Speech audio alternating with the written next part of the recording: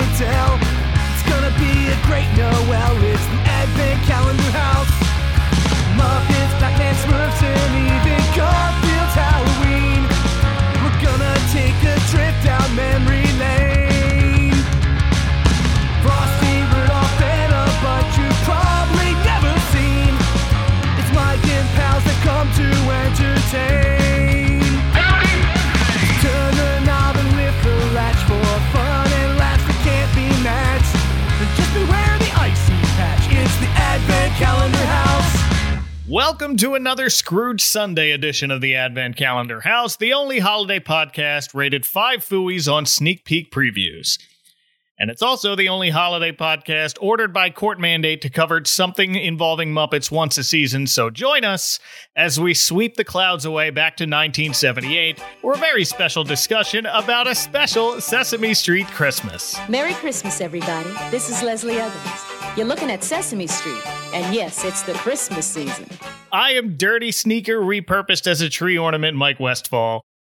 And joining me is the happy Christmas Santa you love to hug. Please welcome back Alan Johnson. Hey, Alan. Hey, what's going on?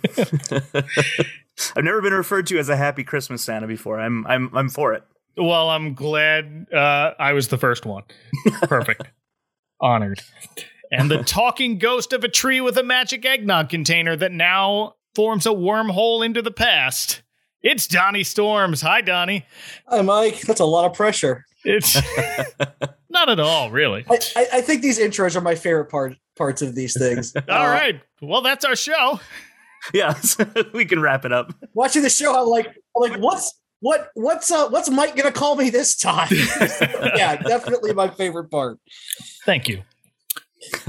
So, first off, if you're listening to this and you're a little confused now because, wait, they already did a Sesame Street Christmas episode from 1978, you're right, I did.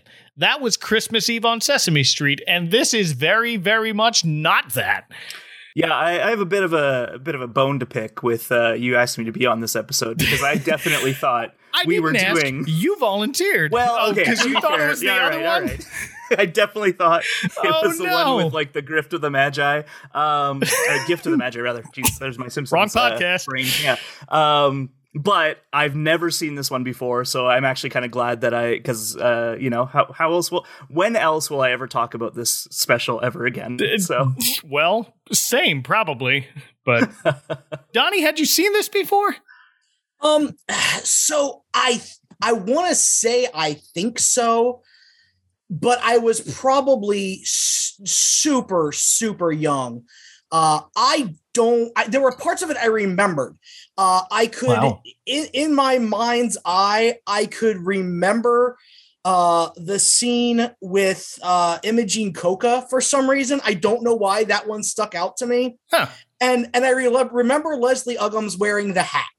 Which, obviously we'll get to. I don't know why those two things in my brain were like, oh, yeah, you've seen this before. And the rest of it, I was like, I don't really remember this. So I must have watched it at some point or another in my very, very young formative years because it obviously made an impression. But mostly it was new to me. Oh, wow. Well, the first time I had even heard about this was maybe 20 years ago. The website Tough Pigs wrote about it. Tough Pigs is a Muppet fan website that's been around since 2001. And it's got a sense of humor about itself. So I wasn't positive at the time that they weren't just making it up as a joke. It was entirely possible. But no, it was a real special. It even got a DVD release in 2012, which I watched then and quickly understood why I had never seen it before. It's I hesitate to call it bad. I don't think it's bad. In fact, it was nominated for an Emmy for Outstanding Children's Program. Do you know what it lost to? What did it lose to? Jethro Tull. Christmas Eve on Sesame Street. Oh, they didn't split the vote. Good for them. So it's not bad. It's not good. It's just very odd. Yeah, and I think if we're measuring quality by Emmy nominations, we're going down a slippery slope. And let's not do that. A lot of people have Emmys that shouldn't have them. Anyway, I agree. I don't think it's bad. I just think it's aggressively not for children. This does the talent that they have as guests and the way the talent is presented so much as like we're adults doing stuff that's looks like we're doing it for kids, but it's actually for adults. So basically it's the He-Man Revelations, the new Netflix series of Sesame Street specials. Sure. That's very accurate, actually. I think that it's I agree with you, Donnie. It's very like it felt very Muppet Show with the guest selection. Yes. And again, it's hard to put myself in the mindset of a child in 1978, but it definitely feels to me like a 1978 child doesn't know who the Smothers Brothers are, or Ethel Merman. I don't know, maybe Ethel Merman was popular with kids, but to me, like maybe Michael Jackson, like he might have been the one that kids might have recognized at the time because he was I think starting to become a star. I don't remember his trajectory. I mean Jackson 5, he was. He had a cartoon, so yes, he was definitely okay, right, yeah. But I mean, he walks on and leaves. So, we are getting so far ahead of ourselves. I know. I think it's all right. I think the best way to explain what we're talking about is with the history of a special Sesame Street Christmas, which aired not on public television but on CBS. On December 8th, 1978, at 8 o'clock on a Friday night during primetime. You know what show got bumped to make room for this? Wonder Woman. Oh, wow. They bumped Wonder Woman to make room for this. So, this is from the 2008 book Street Gang, The Complete History of Sesame Street. In 1978, the executive vice president of the Children's Television Workshop, Paul Furstenberg, signed a deal with Bob Banner, who was the producer for Perry Como and The Carol Burnett Show and Star Search and Solid Gold. So that explains a lot right there. And they made this deal while the other special was already in the works. He said, if we proceed with 2 shows, maybe one will make it to air. Wow. I'm not going to pretend I know anything about the entertainment industry, but what? They were hedging their bets. Guess so. Maybe they were worried that the other one wouldn't catch on, and so they're like, let's make one that's so off the wall, so aggressively strange that they'll have to take the other one because by comparison, it's a classic. The other one was on PBS. It shouldn't have even been a debate. It's public television, but learning that explained a lot because this feels like one of those Christmas variety specials, but it really feels more like several citizens of Sesame Street have become trapped in one of those Christmas variety specials and are being forced to play along like WandaVision.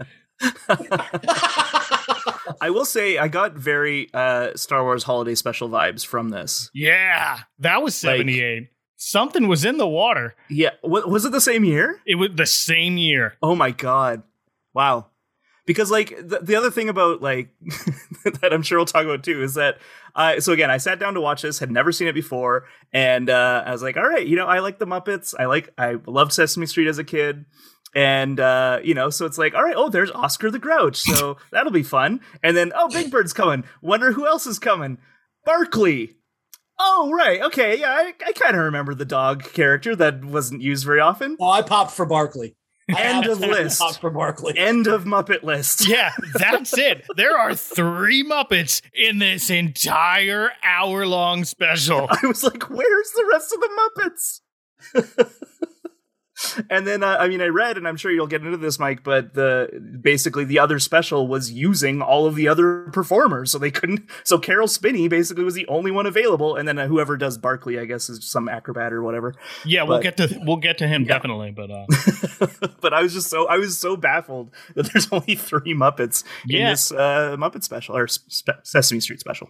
Well, and only 4 regular human cast members, too, and we get a roll call of sorts as part of the opening credits by our very special guest star, Leslie Uggams, who was the first African-American woman to host her own TV variety show starting in 1969, She won a Tony for her role on Broadway in Hallelujah Baby in 1968. She was in Roots, but y'all probably know her best now as Blind Al from Deadpool. I had no idea. Oh, yeah. I was going to say, I know her best from a special Sesame Street Christmas. That's how I knew. Yeah, which when I just first watched. saw this, I'm just like, yeah. Yeah, when I found out she was in Deadpool, I'm like, she was on that Sesame Street Christmas special with Michael Jackson. Yep, that's her. She's our star for this special, and she introduces everyone. I'm going to wait. Well, we already kind of listed most of them, but that's all right. But besides them, yeah, Leslie tells us those Sesame Street Muppets are also here. All three of them. The others have escaped.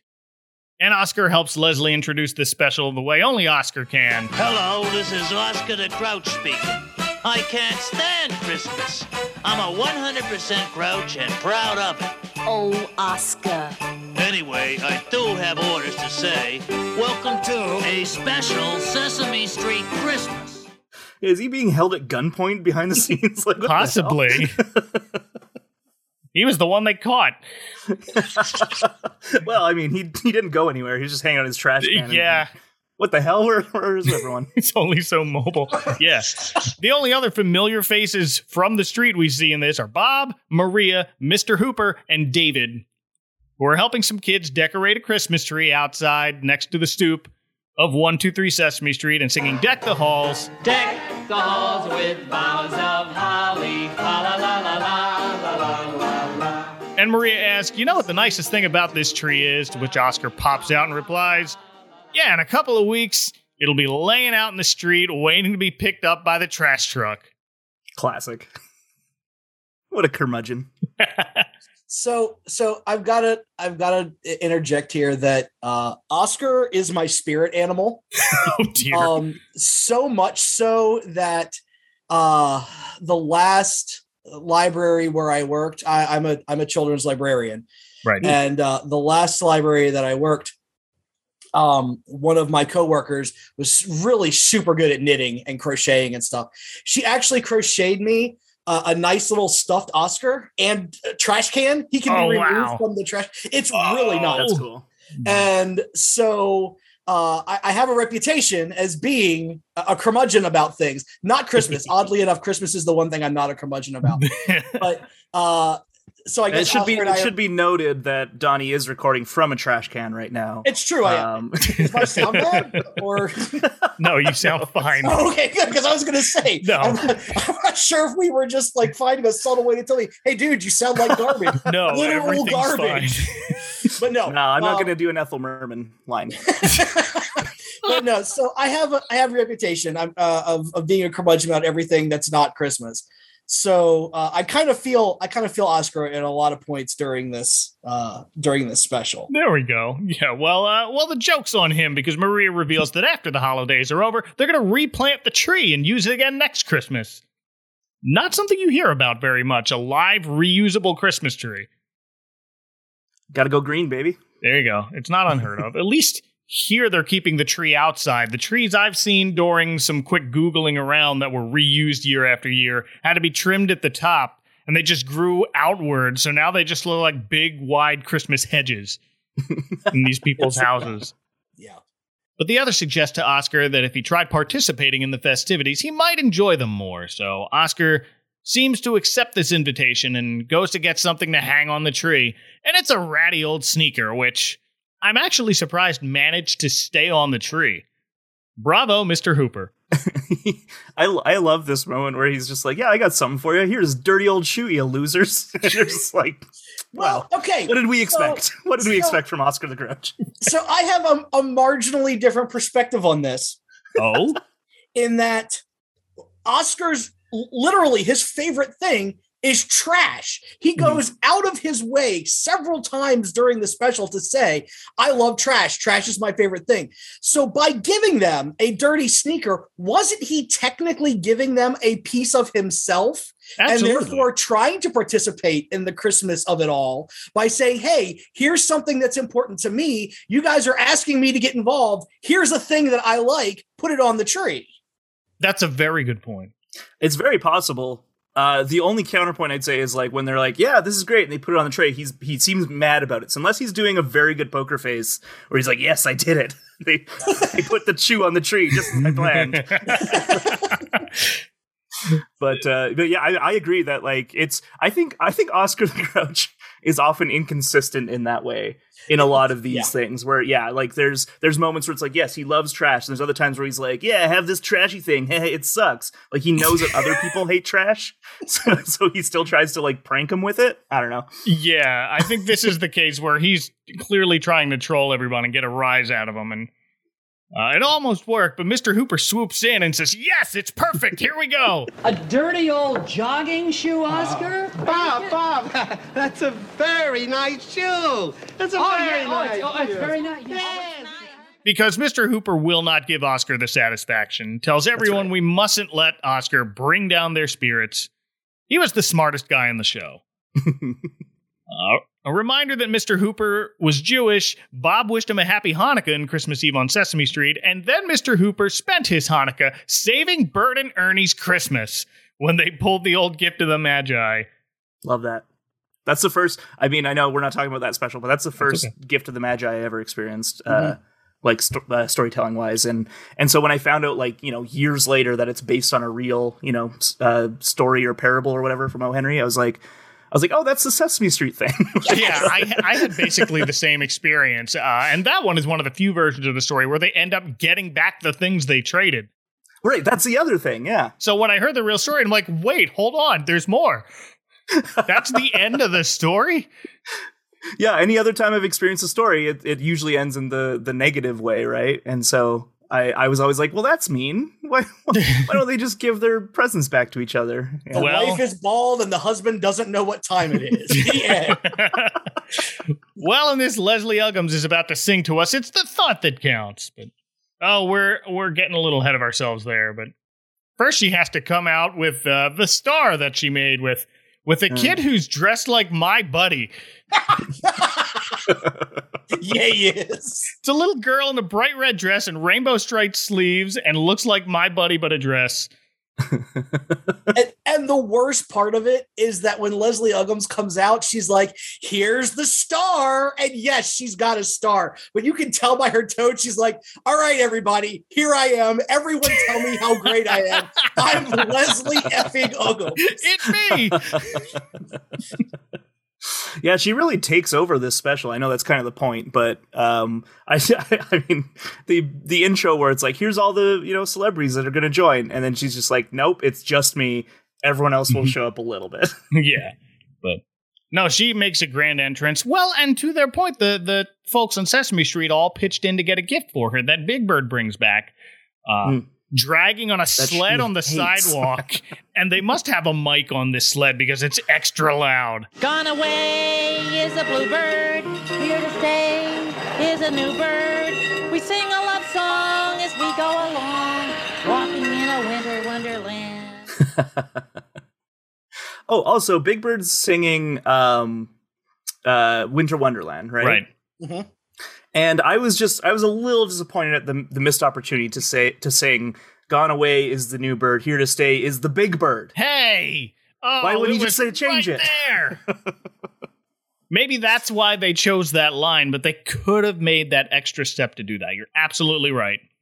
It would have got a chuckle out of me, and I would have been like, yeah. Big Bird, And you're clever. that is a thing that a child would do, because isn't Big Bird supposed to represent, like, children? He's supposed to be very young. Yeah, He's supposed to be the avatar for children. Yeah. Right, and, like a 6-year-old, I think. Yeah, and so that's a thing that a child would do, is put their name in a song. Yeah, absolutely. Oh, absolutely. Any chance I would get. The sled's for when it snows naturally. Big Bird's convinced it's going to snow any minute, but the sled is also carrying this small present he bought for Leslie Uggams on behalf of everyone else who chipped in and sent Big Bird, who is essentially a child, out to pick out a present for them. Which he wants to be a surprise, so he makes the others wait for Leslie. Mistake. No, yeah, and it's this dorky little leather hat with the ear flaps that she turns around and just makes a face on. It looks like it looks like a hat that one of Ralphie's gang from Christmas Story would wear. It does. Or William H. Macy in Fargo. Yep. It's a heck of a deal for this hat. Oh, you betcha. Yeah, her face, she, again, talking about poker faces, like, she has the worst poker face when, again, a child gives her a gift and she's like, oh, this piece of shit. Like, she's immediately. Well, grown-ups, if you're so concerned about what to get Leslie Uggams, maybe don't send a child out to pick something. You guys remember going to your school's holiday store, in air quotes, to go shopping for your entire family with $5 whole? Oh, Santa's secret shop. Yeah. Yeah. Oh, I don't think we had that. Here, Grandpa, here's a letter opener that looks like a duck. literally a thing I bought for my grandfather. I mean, listen, sounds pretty cool. I think that sounds like a pretty good gift. Hey, Dad, here's a pencil holder with your initials. That's the level of quality you're going to get from sending Big Bird shopping. But hey, it's the thought that counts. Yeah, well, it rightly upsets Big Bird and makes him think everyone trusted him and he failed. And Leslie's quick to reassure him, Big Bird, you didn't fail. Oh yeah? Then why'd you immediately take off the hat when the camera cut away from you? The hat's off when we come back. That's right. She's like, I'm not wearing this the whole special. I hope you realize. Yeah. Like, well, Leslie, it's part of the story. Yeah, I don't care. I'll wear it once. I only care about a child's feelings so much. So they sing this whole song to attempt to make Big Bird feel better about the perfectly fine hat he picked out by singing about even dopier gifts they received for Christmases past. I got a sweet niece, Lily, who comes from Butte. She sent me a handmade parachute. Might be handy. My rich friend Bobby, who comes from Dallas, Sent me an unassembled English palace. Gonna Billy a my own. Except Mr. Hooper's complaining about a tie that glows in the dark, and I'm like, I want a tie that glows in the dark. That's cool. That's freaking awesome. Mr. Hooper's line, his verse about whatever he got from about the tie that he got from his nephew Edgar. But his microphone doesn't pick up the beginning of that line, so all I hear is F you, Edgar.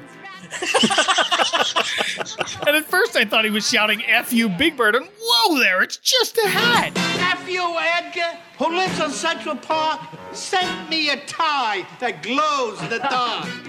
But the rest of the song's entertaining for a Sesame Street song. It at least has that classic feel of the sort of songs you'd hear on the show that aren't specifically about the alphabet or a specific number. It's cute. I mean, yeah, it's a song. It's just a funny song to me because it's literally them being like, yeah, this one time this relative or like friend of mine got me this really shitty gift. Like that's basically what they're singing about. But they're like, but it's okay because it's a thought that counts. It's like, well, you don't have to put it that way. You have to be like, yeah, remember that garbage my friend gave me? Well, they still gave me a gift, so it's nice. Yeah. And the thing is they immediately negate it. Right. Because right after it is when Oscar pops up and he's got the broken TV that he got from his Uncle Louie. And he's like, it was broken in shipping. I love broken stuff. They're all like, you freaking idiot. It's a piece of trash. What's wrong with you? It's like you just sang a song about how it's the thought that counts. And now you're telling him he's dumb for liking something broken? He just said he liked it. Like, what is wrong with you people? Yeah, they really don't give Oscar any leg to stand on. They're so mean to him in this. They're awful to him. Oh, the whole time. I messaged Mike, like, I think it was like Saturday night, and I was like, did you pick me for doing this because it's easy to get me riled up? And he was like, no, I swear. I was like, well, let me tell you, I've got some thoughts about the humans in this thing. Everybody that's not a Muppet and not an adorable cat is an a-hole. Absolutely. It's true. Oh, at least Big Bird was right about the snow. It starts snowing in the middle of the song, so at least he got the weather correct. But he did. Yeah. But after the song, we cut to commercial and return to find everybody annoyingly staring at an off-screen plow that's dumped a pile of more snow off the street and right in front of their stoop. And that is exactly why I don't miss snow. I'm supposed to get snow soon here in Canada. So. Oh dear. Yep. I live in Maryland and we don't get snow ever anymore, and I'm so jealous. I love snow. See, well, there we go. We got the two sides of the coin. Mike is good riddance to snow. Donnie's like, please give me snow, and I'm like, I have to. I have no choice. My memories of snow as an adult were I used to work at a news radio station that would announce school closings, and I would have to go in at 2 a.m. during a blizzard and take the phone calls for the school districts. And when I would come back to my car in the train station parking lot around 11 o'clock in the morning to find the whole lot had been plowed and a mound of snow taller than Big Bird encasing my car. So I'd have to dig it out. And one time it took me 45 minutes just to be able to drive away safely. So, yeah, done with snow. And in my defense, I've always worked for a place that's like, oh, it's snowing out? Oh, well, stay home, drink some cocoa, clean out some things on your DVR. If I had that experience, I would probably be like, yeah, no more snow too. So, yeah, nice to live in Florida while it's still above sea level. And who's the jerk who's driving the snowplow through Sesame Street and just is like, hey, like giving the middle finger to these Muppets? Like what the hell, man? You'd think there'd be like a kindly snowplow person like, oh, hello there. Here I am plowing the snow. Don't worry. I'll clean your sidewalks right after. Apparently he's an Adam Sandler character. Because of all the cars that passed by Sesame Street. Every once in a while you'll see a bus, but not a lot of traffic going that way. That's true. Also, theoretically, how is it snowing on Sesame Street? Because sunny days are chasing the clouds away. Hey. So really... Unless it's contractually obligated to be Christmas, and then... It was in Leslie Uggams' rider. There it is. I demand there be snow. All right, guys. Christmas without snow? Never. How dare you? Well, the gang enlists the help of Barkley the dog to dig out their stoop, and dig he does, kicking some snow in Oscar's face in the process. Barkley's cool. I actually did wonder, because, as a kid, I never thought about puppeteering, but now I do. And so I actually wondered, I was like, is it a two-person, like, those horse costumes? I thought that like, too. I thought it was two short people. Yeah, but then I looked it up, and it's apparently one performer, and he's on stilts. Like, he's got stilts on his hands. His hands and his feet, I believe, so he's a bit taller. And then to move the mouth, there's like a switch by the front stilt hand that he uses, and he has to move his head and hit the switch to get the mouth to open or something. I didn't look further than that. Like, I'm sure there's schematics drawn up somewhere, but I'm sure. But I don't know. I was like, that's cool. It looks very involved. The performer is Toby Towson, who is a former national gymnastics champion and Olympic coach. Makes sense. So walking around on all fours is in a heavy, furry Muppet outfit probably wasn't difficult for him, but... Well, while everyone's helping shovel, Leslie encourages them to think warm thoughts, and that's Oscar's cue to bring out a tray of mugs, and everyone just goes ahead and assumes there's hot cocoa in there. But nope, it's ice-cold lemonade. Ha, pranked him again. Gotcha. He's a prankster. Which I like. That was very thoughtful, Oscar. Yes! Yeah, it's actually, I would be, you know what, even if it's cold out, if someone's like, here's a nice ice-cold glass of lemonade, I'd still be like, you know what, still refreshing. Yeah, and he says, lemonade makes me forget about Christmas stuff and snow. So it's like, yeah, I'm not happy either. I'm going to share this thing that helps me with the rest of you. And they're all like, we don't care, you jerk. You must celebrate exactly how we do, or you're wrong and we hate you. Oh, dear. It's just coping mechanism. Maybe he's thinking, well, you know how some people will drink hot tea in the summer because the sweat cools them down? Maybe by that logic, the cold lemonade will warm you up by making you shiver. Sure. Try that at your own risk, friends, but don't, get a cold beverage to treat hypothermia or anything, please. Well, the others leave, but Leslie decides to have a little chat with Oscar to try and convince him to stop fighting the Christmas spirit. But listen, y'all. I obviously enjoy Christmas enough to make the whole podcast about it, but I don't agree at all with goading anyone to get on my level about it or anything. Absolutely, yeah. I mean, this whole special is basically them gaslighting Oscar into loving Christmas. Oh, dear. Their whole plan that we'll get to is with the Christmas ghost and the Dickens thing is you're gaslighting your friend. Yeah, pretty much. It. I mean, he's basically just said, I don't like this. This doesn't make me happy. And instead of being like, we respect you, Oscar, what do you like so that we can do that for you instead because we want you to be happy? They're like, no, you jerk, celebrate exactly how we do. We hate you. It's upsetting. And I don't let me tell you through song why you're wrong. Yeah. Like, Yes. Now that you mention it, I do have a storybook that one of my kids got, and it's Elmo who listens to Oscar. What do you like? What are the things you like? And he makes a little Christmas package for them, and he gets his friends to help him. And it's delightful. there you go. That's lovely. Now let's pretend ghosts are here. Yeah. But first, Leslie tries Let's singing. scare First, she sings this song. It's a back and forth song with Oscar. Country roads with tractor plows, Icy fields with shivering cows. city sidewalks, big Christmas rush. Lady stockings splattered with slush. It's like public domain parody of my favorite things. Right. That's a vibe I got too. Yeah. She'll sing things that she loves about Christmas. Oscar shoots back with things people tend to not love about it. For example, he answers Leslie's time for Santa's on every street with time when landlords turn down the heat. Perhaps a foreshadowing to Muppet Christmas Carol. Oh yeah, there it is. Ooh. And they were written at the same time, so somebody somewhere was really mad at their landlord. I hate this guy so much, I'm going to body him in 2 Christmas episodes. And Oscar appears to get the better of Leslie, which I think means he won that rap duel. Mm-hmm. Yeah. Maria finds her in a bad mood and stops to cheer her up with the help of a cute little stray cat she rescued and bandaged up his injured leg. And Leslie and Maria both try to think of a name for the cat and both shout in unison, Tiny Tim! Why don't we call him Tiny Tim. I can't believe it. We came up with the same name. Weird. In the least convincing in unison shout I have ever seen.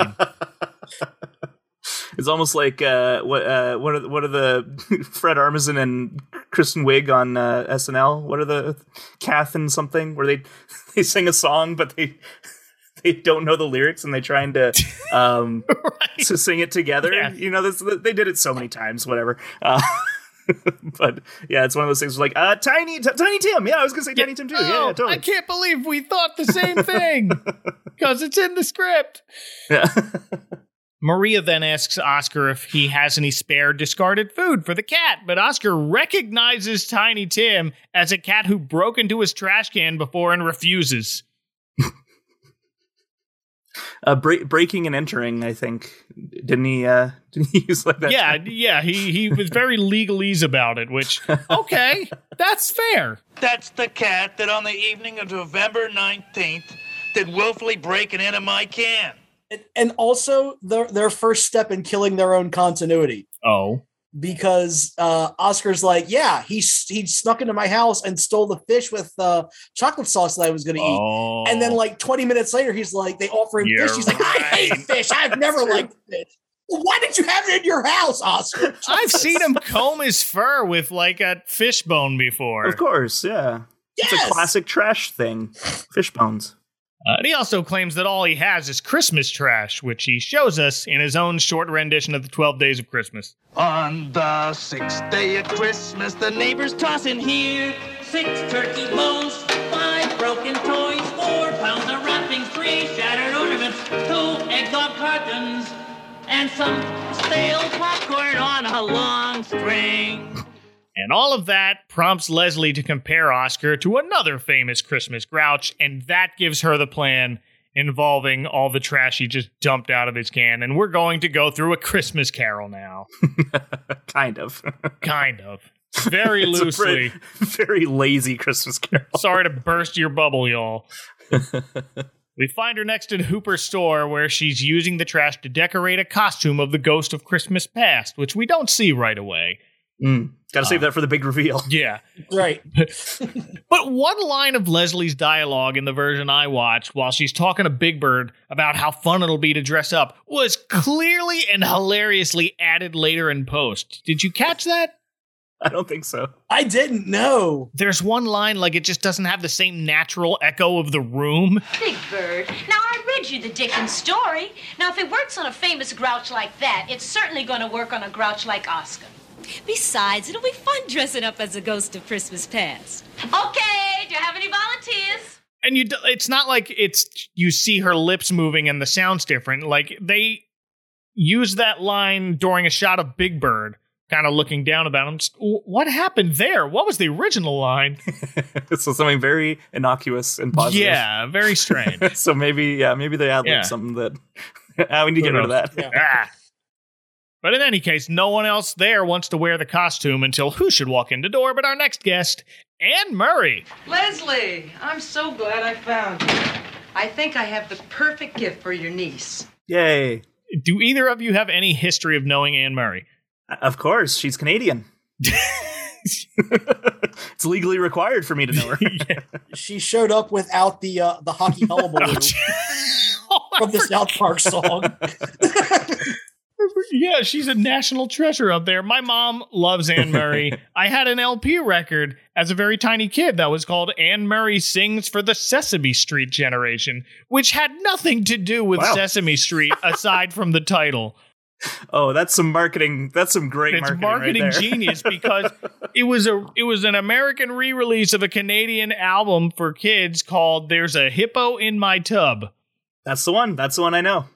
Sure. Yeah, listened to that a lot as a kid. Okay, which is not a name of the song on the album at all. There's no hippo or any tub talked about on this record. It doesn't seem to be resolved anywhere in the album, but I don't know. Wait. they don't... Either it's one of those Mandela things, but I remember there being a song called There's a Hippo in My Tub. But maybe it's not on the album. Not on my copy. Maybe it was in the original. Maybe they decided, well, we're not going to call it that. Let's get rid of the song. We don't need it. It was one of those things where it was a country-specific exclusive. Oh, dear. They released albums in Japan that had special tracks. It's a very strange choice. They're like, listen, no other country can understand the nuances of a hippo in a tub. So it's only for us Canucks. All right. Throw the Sesame Street logo on there for no reason. Yeah, and it worked. My mom bought it, and I listened to it a lot. But Anne Murray's here, and Leslie says she's just the person they need to cheer up Oscar. And she replies, you mean that nice guy who lives in the trash can up the street? Yeah, she gets it. For now. Here, Anne ran into Oscar earlier, noticed he was down in the dumps, and sang him a song to boost his spirits. And Big Bird, out of nowhere, immediately responds, wait, that's not fair. I want you to sing me a song now. This isn't about you, Big Bird. Presumptuous little Big Bird. That's really rude, man. It is. It's absolutely rude. Yeah. But again, it's what a child would do. I mean... But Anne's happy to sing Big Bird, her #1 single from that year, You Needed Me. I cried a tear, you wiped it dry. I was confused, you cleared my mind. Which was from her album Let's Keep It That Way, and won her a Grammy for Best Female Pop Vocal Performance and Song of the Year at the Academy of Country Music Awards. Nice. And if you're familiar with the song, this scene is just Anne Murray lip-syncing over the studio recording of that song. Oh, yeah. Yeah. So bad. So, and that was the first thing I noticed, is every other track appears to be the person singing. And this is just Anne Murray showing up and moving her lips and collecting a paycheck and getting out. This was the thing that reminded me of the holiday special. It was like very Princess Leia not wanting to be there. It's also the exact moment when I can feel the children in 1978 going, enough of this, I'm done. Because what child is going to sit through the 3.5 minutes of Anne freaking Murray just wailing this song? It's a perfectly fine song. Well, it's a good song. But no child wants to watch this. It's the whole song, too. They didn't abbreviate it. Yeah, I like the song, but it's not it's not a great song. It's not a theatrical song, right? Like, it's not a song that you want to watch someone sing. Like, he just sits. As a 39-year-old male, I'm like, yeah, this is a good song. I can appreciate this. If I was a 7-year-old child, I would be like, WTF, Mom, where are the Muppets? Where's Grover? Where's Super Grover? Please, Anne Murray is near. Make her be far. But in exchange for whatever song that she sang to Oscar, which may or may not have been 3.5 minutes long, Oscar gave Anne this little plastic pull-string Santa Claus doll that says, "I'm the happy Christmas Santa you love to hug." In what is clearly Oscar's own voice. I'm the happy Christmas Santa you love to hug. Which is weird, until Bob has Anne pull the string a second time, and Santa shouts, "Booey and baloney and bah humbug." Once again, master of pranks. Like, That's a you great just gotta line. give it up to Oscar for all the pranks in this show. Imagine Jim Halpert, but he was good. Hot take, Oscar the Grouch, better person than Jim Halpert. So. Well... Maybe not that hot. Yeah. I don't think it's a hot take. Well, it depends on what what Office fans you talk to, but I guess.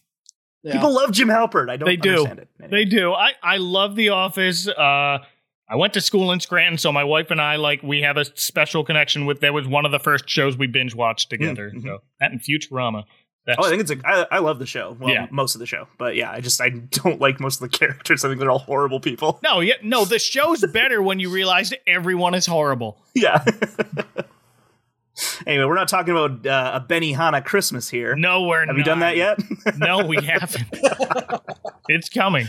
You got like 5 or 6, at least maybe even 9. So maybe they did one every year. A Christmas episode every year. Close to it. Maybe not. At least. Maybe not the first one, yeah. Right. Anyway. I don't know how you hack a pull-string doll, but now I want to do that. Well, you tear it open, you rip out the voice box, you assemble your own voice box, you stick it back in. It's a whole process. I'll teach you. And you gotta wonder, did Oscar do this specific? Like, had he been sitting on this prank to find the perfect victim? He goes down into his box of pranks, his Carrot Top-esque box of pranks, and he's like, "What do I give to this lady? The pull-string Santa. This is the perfect time for it. I'm glad I've held on to it. Made this in February and forgot about it." Oh, I love it.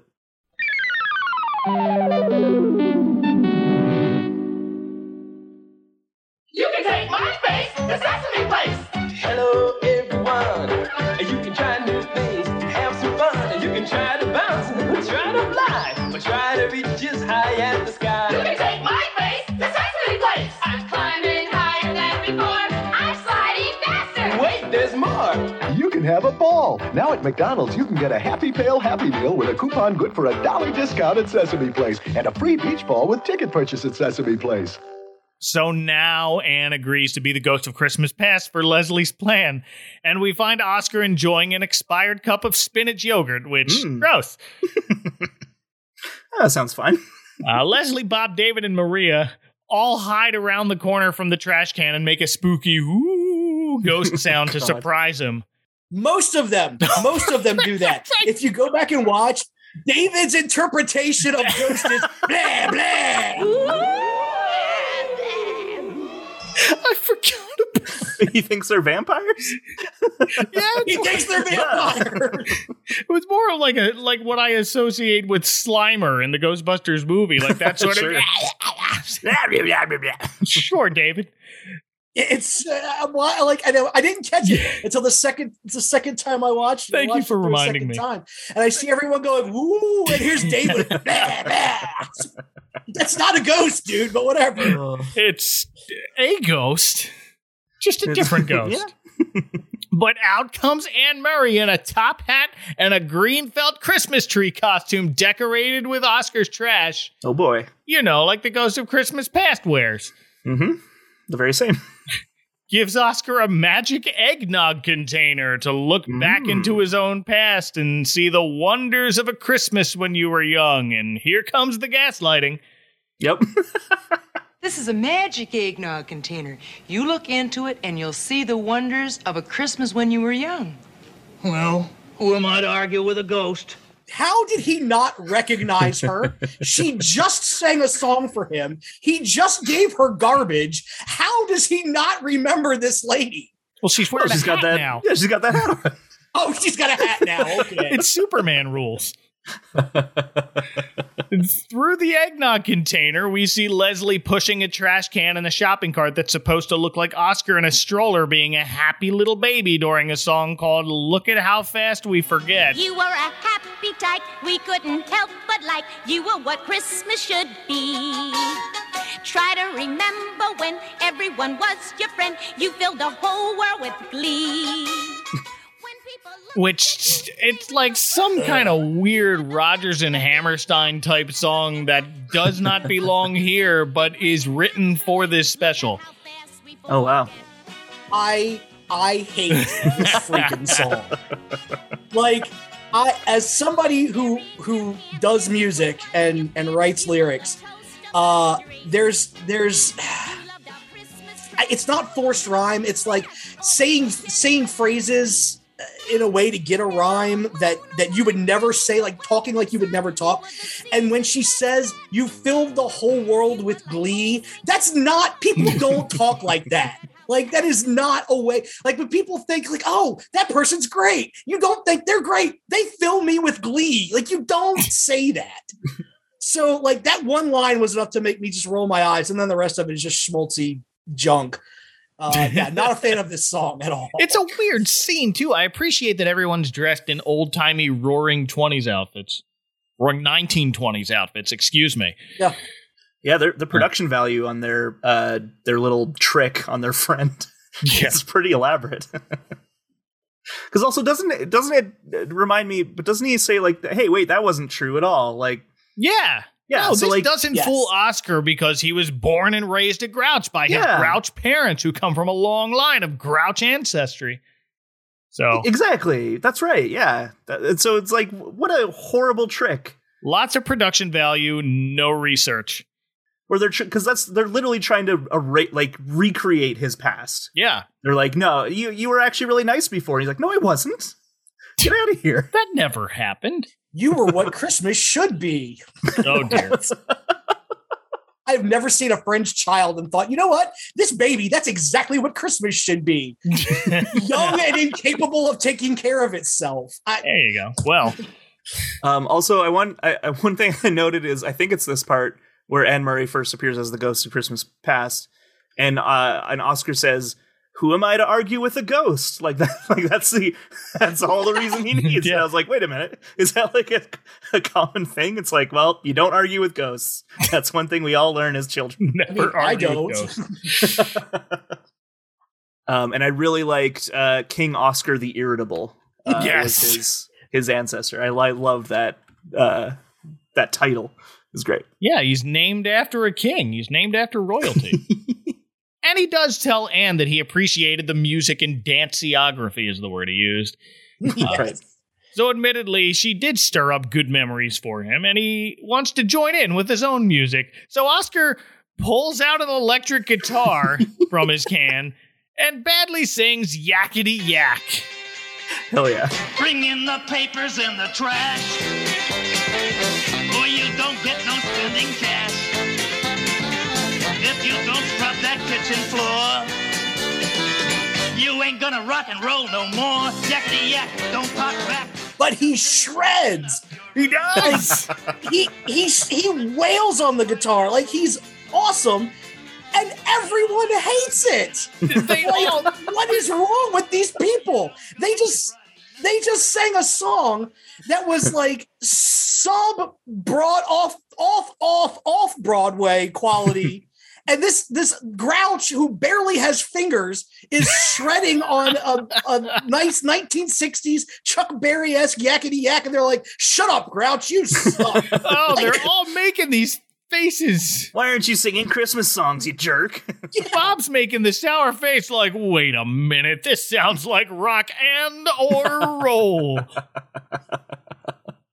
Absolutely. And that's when Oscar's like, You guys just aren't ready for this yet. Happy Back to the Future show. But your kids are gonna love it. That's what your kids are going to love this. Also, I this when this song came up, it made me think because there's a lot of songs in this special. Yes. It's only 45-minute esque special, right? Yeah. But a lot of the copyright ones are very short. Is that because do you know? Is that because if they did more, they'd have to pay royalties? Oh, I don't know. That's a good question. Because that's what it seemed like. Because he sings like one verse of Yakety Yak. And they're just like, shut up, Oscar. Well, and then the guitar explodes because he's shredding too hard. That's right. Also, like Back to the Future. Yes. That's right. Yeah.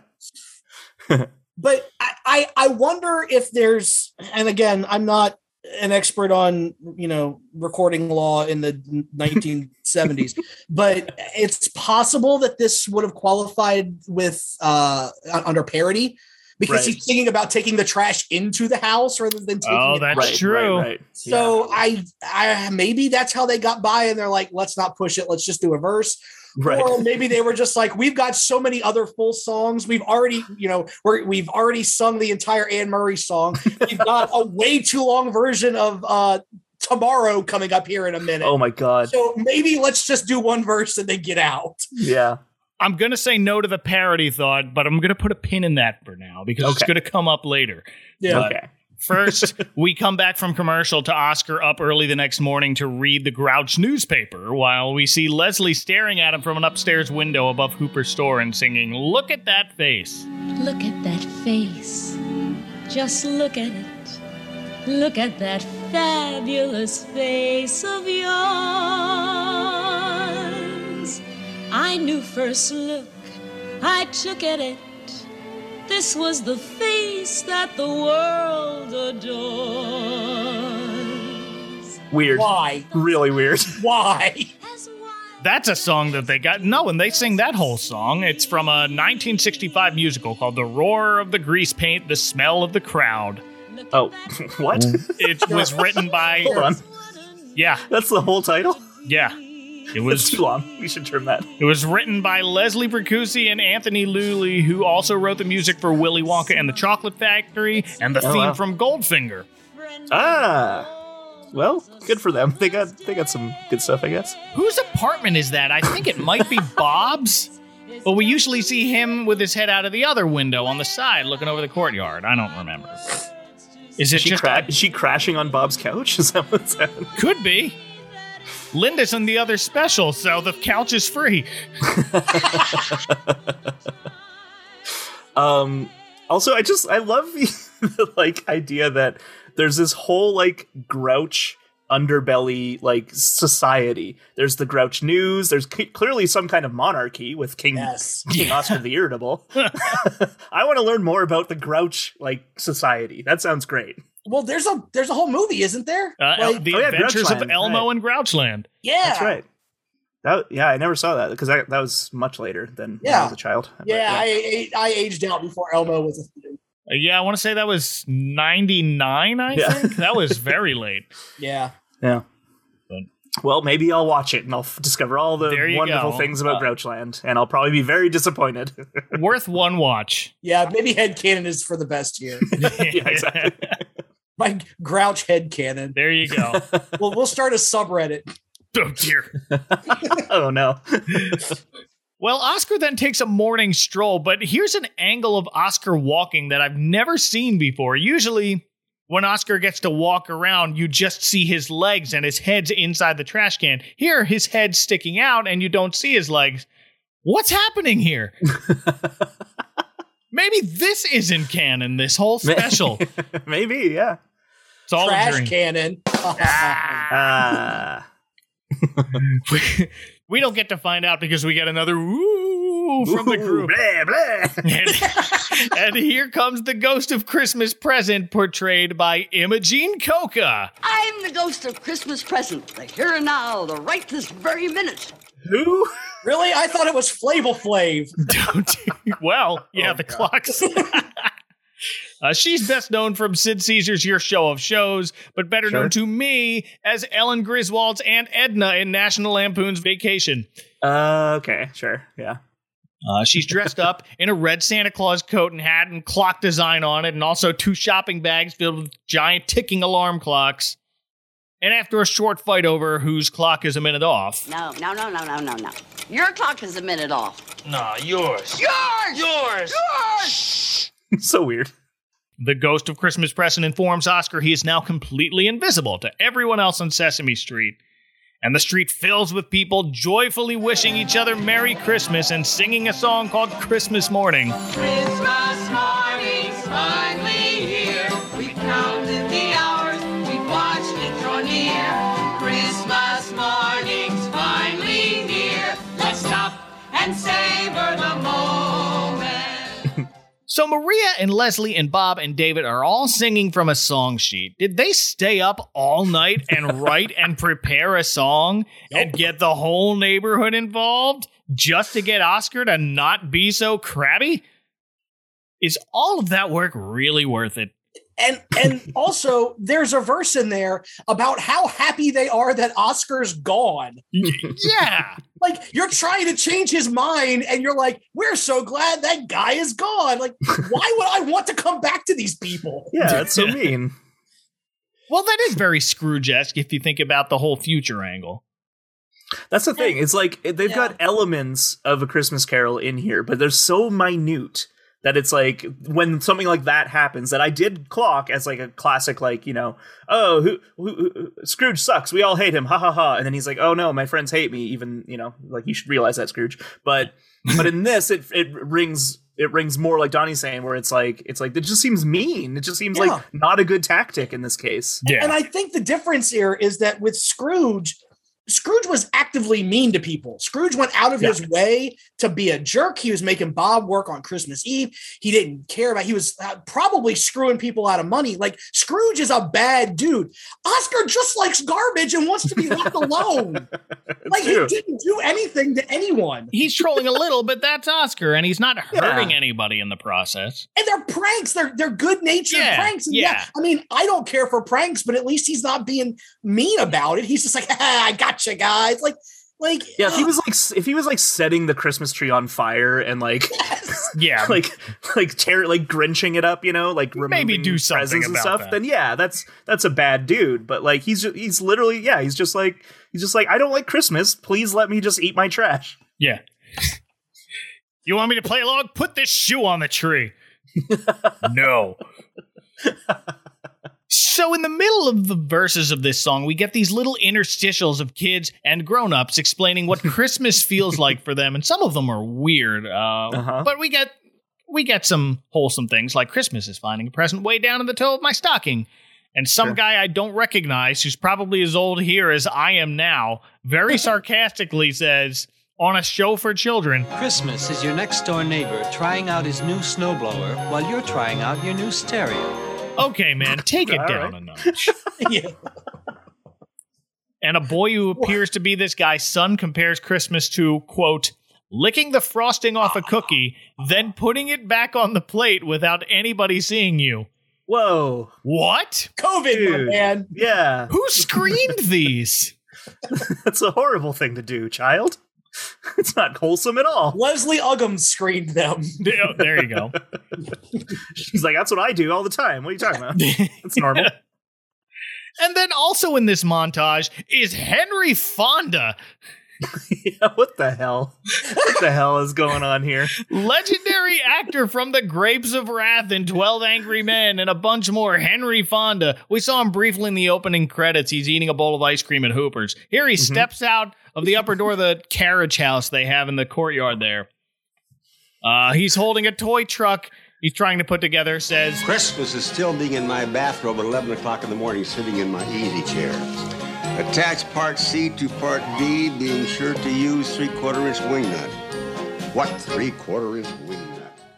Which, great, a nice day to relax. Yeah. And then he goes on to, like, reading the directions of putting this toy truck together. Attach part C to part B, being sure in 3/4-inch wing nut. What? 3/4-inch wing nut? I don't know. It felt like he was, because there was music in the background, it felt like he was doing a really good Leonard Cohen impression. Like he's just talking over the music. There's no musicality to anything he's doing at all. He's just like, yep, I'm going to talk. Here's what I got to say.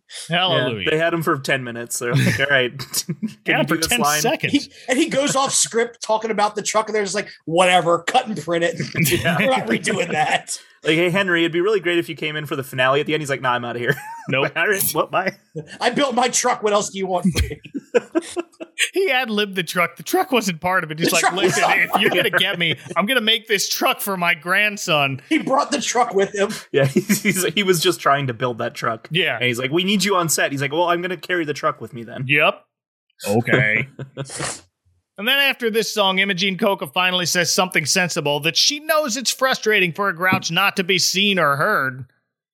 So start seeing and hearing him, maybe. But no matter. I'm just glad that she decided to spend her winters on Sesame Street since she spends her summers at the Coca Cabana. Ah! Hey. And here's where she offers Oscar a present, that raw fish, but he refuses, saying he doesn't like fish, which is not accurate. J'accuse. Liar. How dare you? Or what if, okay, hold on. What if Oscar, because he loves garbage, actually likes eating things that he hates eating? Dude, stay with me here. Whoa. So he's like, That's I deep. hate fish, and that's why he's always eating it, because hatred and negativity is what he thrives on. So maybe it's a really clever, opposite day kind of bullshit. I don't know. It Get on works. board with this. It works. What are you having for dinner, Oscar? I don't know, but I hate it. I hate it. It's the worst thing I've ever eaten. And it's great. It's like, wait a minute. It's very confusing, Oscar. Much like the what's her name? The chick from Garbage. Shirley Manson? Yes, much like Shirley Manson, Oscar's only happy when it rains. Well, if he doesn't want it, our Ghost of Christmas Present is going to give the fish to Tiny Tim the cat. But in response to that, Oscar immediately says, oh, on second thought, I'll take that fish. Because he will not allow Yeah. that cat to have anything resembling joy. Absolutely not. Then we quickly transition into another guest. Ethel Merman is here, Hi, Leslie. Merry Christmas. who finds everyone bummed over Oscar and goes as far to tell Imogene Coca she looks like an idiot. Imogene, what's the matter? You look like an idiot. I wrote that down. That was my this is favorite certainly thing. a joyous Imogene, what's the matter? You look like an Christmas idiot. I love Ethel Merman so much. She was last seen on this podcast in Rudolph and Frosty's Christmas in July, which is from the year after this. Oh, wow. Yeah, good for her. Yeah. She can't stand to see so many sour faces, and she says to beat a crouch, you have to outlast them. And to drive home that point, she sings a classic Christmas standard, Tomorrow, from Annie. Of course. The sun'll come out tomorrow. Bet your bottom dollar that tomorrow there'll be sun. What is this show? The sun will come out tomorrow. They it's like they hired the talent and they were like, so what do you want to do? I don't know, sing tomorrow? All right, great, cool, come on in. We'll fit it in. Yeah. I'm okay with this because it's Ethel Merman singing Tomorrow and it rules. But what a weird collection of music for this Christmas special. Yeah, like in a vacuum, this is a fine, song, it's a piece, whatever. Right. But in the context of the special, I was like, all right, let's wrap this up. Come on. It goes on forever. Like, it feels like it's 2 extra verses of the chorus. Yeah. It goes on and on. Maybe that's what happened. Maybe Ethel Merman wrote her own verses. Like, I think I really enhanced the song, so I'm gonna try it out on this special. She needs to drive the point home to get everybody in a better mood, like Daddy Warbucks in the White House. Then we immediately cut to commercial again and come back to our next guest, Michael Jackson. Hey, fella, what's that book you're reading there, huh? Everything you wanted to know about ghosts but were afraid to ask. It's really trash. Oh, well, I happen to like trash. Yeah. Sure. Everyone's favorite from then until now. Everyone's favorite. No controversy at all. None at all. Not even a little bit. I find nothing wrong with Michael Jackson being on a show for children. Well, it's 1978 Michael Jackson. Yeah, he's fine, as far as I know. He's 20 years old here. It's the year before Off the Wall and 4 years before Thriller. Ah. But he might be getting the inspiration for Thriller on this very set because he's reading a book about ghosts. Ooh, spooky. Oscar stops him and asks what he's reading. Michael calls the book trash, and Oscar offers the trade for the broken portable TV. Michael declines the trade and just gives him the book, and he leaves, and that's all we see of him. Yep, bye.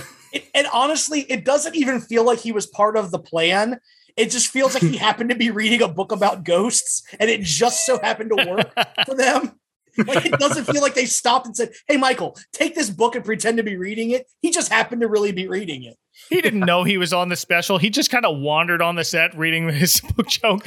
And Carol Spinney sitting there, wait, I have an idea. I'm going to get Michael Jackson into the special. And he didn't think anything twice about it. I wonder, though, because isn't the story that when he did the Simpsons episode, which no longer exists, wasn't there a thing where he didn't want to be in the credits? He didn't want any attention. He didn't want people to know it was him. He really did not like getting attention. No. So I think there's a solid chance that he wanted to do this because he probably loved Sesame Street and was like, I'll do it. But I don't like, even when they introduce him, everyone else smiles and looks at the camera. He's straightening a garland, and they even kind of make a joke about it where they're like, yeah, Michael, straighten that garland. Straighten that garland, Michael. And so I wonder, really, honestly, if he was like, I'll do it, but I don't want to be named. I don't want to sing a song. I don't want any attention. I just want to be here and be part of the background and be part of Sesame Street. So maybe this was what he wanted. I don't know. That is very plausible. Yeah. I mean, the Simpsons thing is basically he just loved the show and wanted to be on it, but he didn't. Yeah, he didn't want the reason for people to watch the episode to be about him. Even though they write an episode about him, essentially. But that's why he's like, don't credit me. Use a sound-alike for singing. It's bananas. Yeah, but that's fine, and that's the extent of Michael Jackson's direct involvement with Sesame Street as a whole. But a few years later, he'd end up saving the show from a big lawsuit. Oh, really? This lawsuit involves the Sesame Street song, Let Her Be. Let her be, let her be, let her be, let her be. Oh, I remember this. Yeah. Oh, parody law! There it is. Here comes that pin. It's a parody of Let It Be, performed by a band of actual Muppet Beatles, like the insect. Mm-hmm. Oh, Sesame Street. So this story is from Christopher Surf, a longtime composer for the show. Apparently, the group that owned the Beatles song catalog in the early 1980s complained Let Her Be was too similar to their original song to be a legally acceptable parody, and filed a lawsuit against the Children's Television Workshop for $5.5 million. Who sues Sesame Street? But then Michael Jackson happened to buy the rights to the Beatles catalog, didn't pursue the lawsuit, and effectively saved Sesame Street $5.5 million. Nice. So I guess they've since been more careful about their parodies. Now they just do TV parodies. There it is. But even Oscar thinks the book Michael Jackson was reading is trash. It's a book about what to do if you see a ghost. And the first suggestion is to keep yourself busy. Do something like cleaning, to which Oscar says, they've got to be kidding. So I've got to ask, is this, I'm not the world's foremost ghost hunter guy, paranormal expert. Is this a thing? Like, is that what you do with ghosts? Or is this something made up specifically for this show? Does anyone know? I didn't look into that. I mean, I know little as well, but I would guess it's definitely made up for the show. Okay, because I've never heard that. No.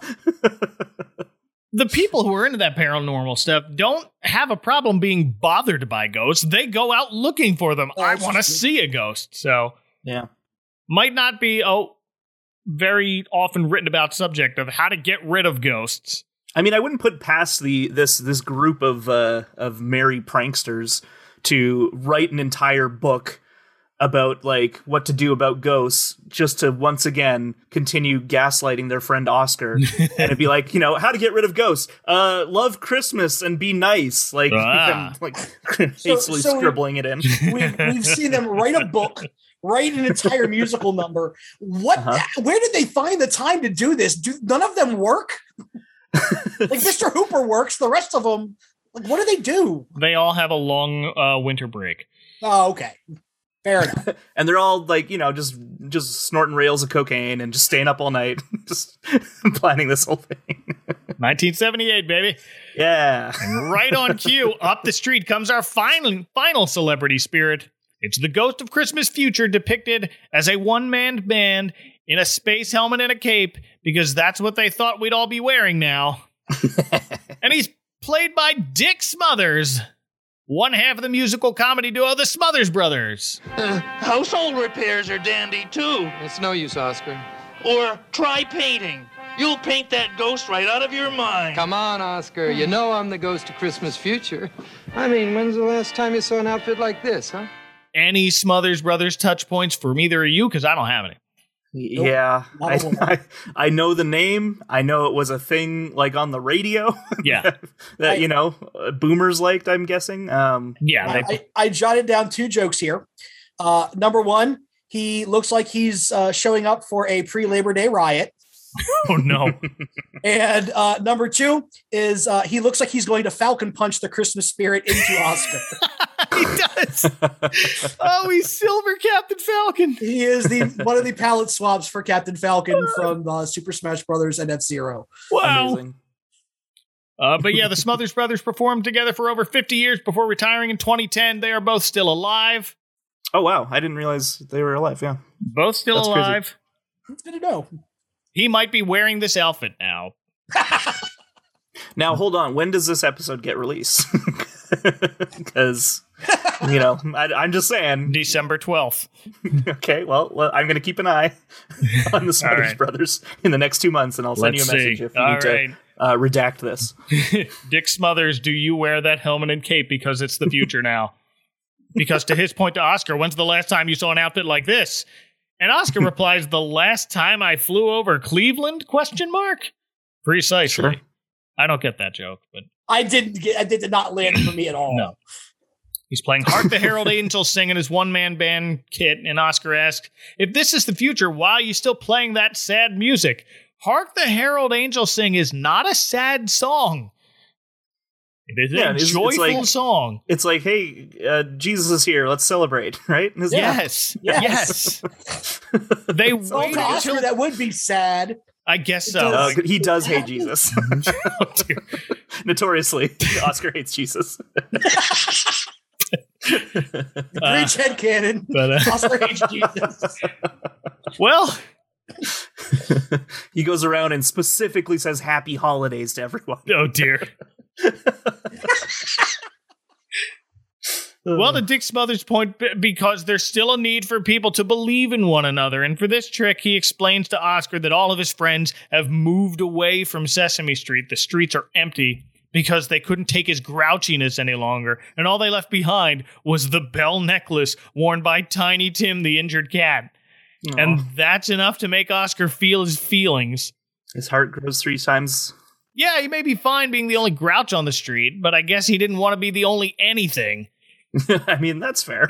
And as this ghost walks away, Oscar finally starts to miss the cat and admits it wasn't a bad cat, despite breaking into his can.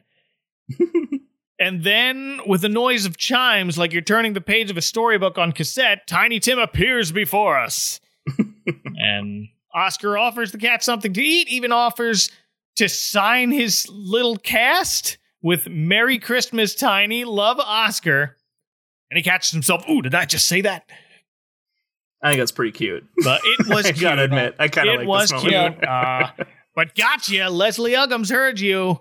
And she bursts through the door onto the stoop and starts singing Just One Person. If just one person believes in you, deep enough and strong enough, believes in you, hard enough and long enough, before you knew it, someone else would think If he can do it, I can do it. Making it too. Yeah, this is their gotcha moment. They're like, yeah, we got you, you idiot. You like Christmas now. Haha. One of us. One of us. There's a camera there and a camera there. But I'll allow this song because I love this song. It's a favorite of mine. I can't get through it without feeling my feelings. Yeah, I like the song. It's a favorite of Jim Henson's, probably best recognized now among Muppet fans from his own memorial service when all his friends That's what I was sang going to it. say, yeah. So sad. Well, now I feel really bad for keying in on the whole deep enough, strong enough to believe, hard enough, long enough. Hey, it's a threesome. Like, that was all that I took out of it. And so now I feel like a jerk. As well you should. Well, do you know that I know this song from its source. Do you know where this song is from? I don't know. It's from Snoopy the Musical. What? Oh. Not to be confused with You're a Good Man, Charlie Brown. This one's different. I have like 5 questions. there's a Snoopy musical? Yes.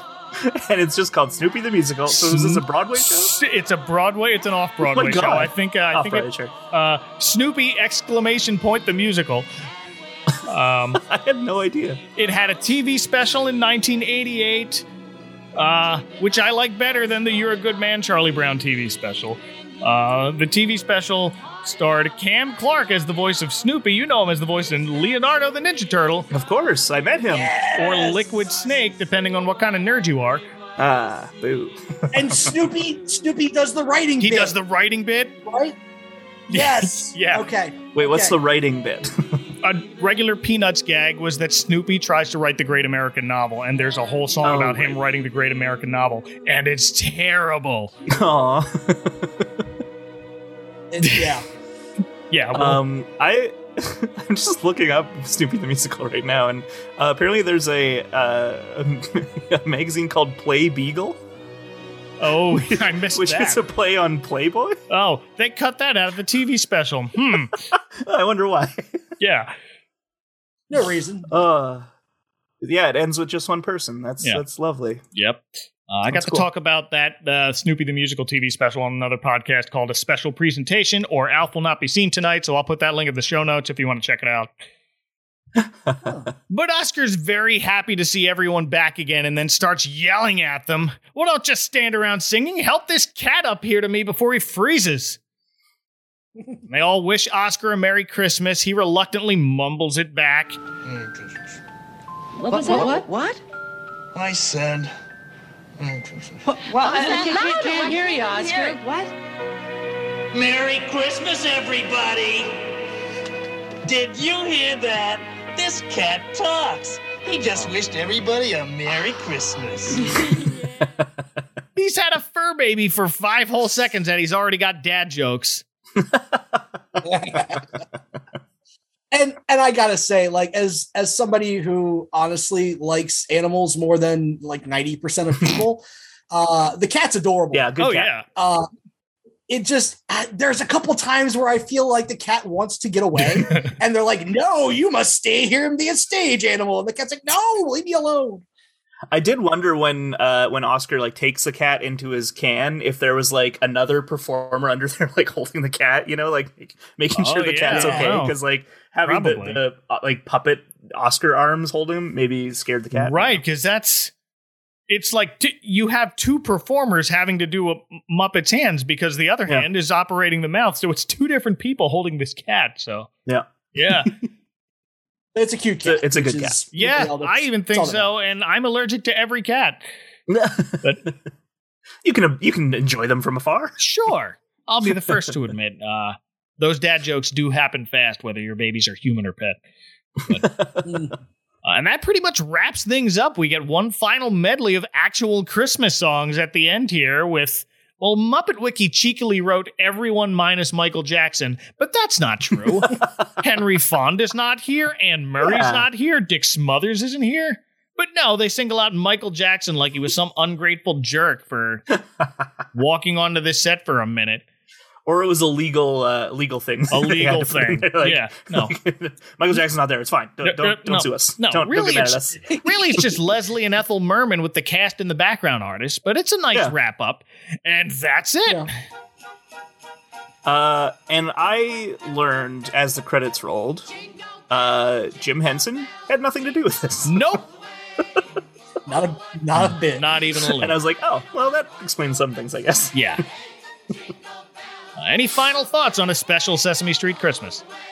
I think that there's some interesting stuff. I think it's a fascinating time capsule. Yeah. Especially knowing, again, I watched this blind, just because, I thought I was watching something else. But afterwards, Wait a minute, that's not Oscar playing Crack the Whip. What is this? Leslie Uggams. What the heck? Oh, Who are these people? You rat bastard.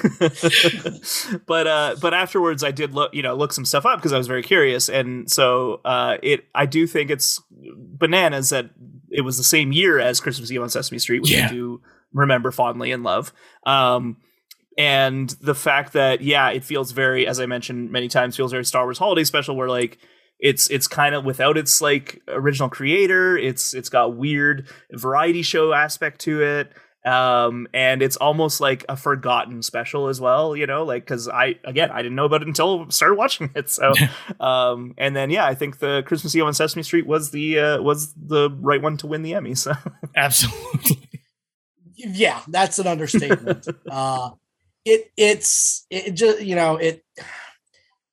It feels like a show for adults who have to be taking care of children, and they pray to God that looking at Muppets for 45 minutes will be enough. And that's it. I'll be 40 by the time this airs. But as a 40-year-old adult, I can appreciate the musicality of it and the randomness of some of it. If I was a child, I would hate this one almost as much as I hate the second Frosty. So I'm glad my really clear memories of this is watching this to do this podcast, because I can now have a nice little place in my heart for it. Whereas before, I think I would revile it. In conclusion, ghosts say blah, blah. So, well, I'm happy to help. Don't gaslight your friends. That's my concluding remark. Oscar's the hero. Hashtag Oscar's the hero. Oscar did nothing wrong. Well, as mentioned, this is available on DVD, but it's kind of rare and pricey at this point, but it's not hard to find floating around the internet, so do that. And thank you both for plowing through this with me and helping make it a good time. Hey, thanks for having me. I had a great time. Sure. And if people want to trade you a broken portable TV in exchange for a book about ghosts, where can they find you on the internet, Alan? Well, I co-host a podcast that was The Simpsons focused for a long time, and it's now transitioned by the time this airs into a Futurama podcast. So you can find us on the internet at Bad Neighbors Pod, as our podcast is called Two Bad Neighbors. We are keeping that as we move into Futurama, but it's going to be, we haven't decided on the name yet, but it's going to be something like Two Bad Neighbors in the year 3000 or Two Bad Neighbors in the 31st century. That's it. Just keep it like that. I love it. Yeah. So you can find us on Facebook, Instagram, and Twitter at Bad Neighbors Pod, or just search Two Bad Neighbors podcast, I guess, because otherwise you'll get the Simpsons episode. Yeah. If you're two bad neighbors in the year 3000, does that mean you're wearing white jumpsuits and white riot helmets? Absolutely. Like Dick Smothers. Okay. Yeah, they stole their Smothers. Mr. Smothers stole our look. There it is. Yeah. And Donnie, where can we find you? Twitter handle is Boxcar45, and my band Bronwyn's Ghost has a SoundCloud. I'm not going to spell out Bronwyn's Ghost. Michael put a link in the bio, so just go there. We have some Misfits covers up. We might have some more by the time this airs. We do music. We wrote a theme song for this podcast. You heard it at the top. So yeah, Thank you again for that. I did not request that. Dude just did it. No, yeah. Mike, I've been reading Mike's stuff and been enjoying Mike since probably circa 2003. And we became friends, which is very, very odd. It's probably the one time that I've ever enjoyed somebody on the internet and been friends with them and had it be a really, really good experience. So as a special thank you to Mike, my buddy and I decided we were going to write a theme song. And if Mike wanted to use it, great. And if Mike didn't want to use it, so be it. He would have a nice little present for himself.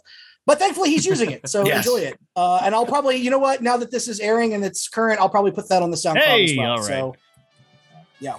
Well, of course, show notes for all the tangents we went on are at adventcalendar.house. You can follow me on Twitter at FallWestMike and at AdventCalHouse. Thank you both again. This was phenomenal. Agreed. It was great. Thank you. A good time was had by all. And I forgot to mention, Mike, you look like an idiot. Oh, thank you. Well, tune in next time when we trade puppets for ragdolls. Until then, for Donnie Storms and Alan Johnson from the other side of a rip in the space-time continuum connected via magic eggnog container, this is Mike Westfall saying, mind the icy patch. Good night.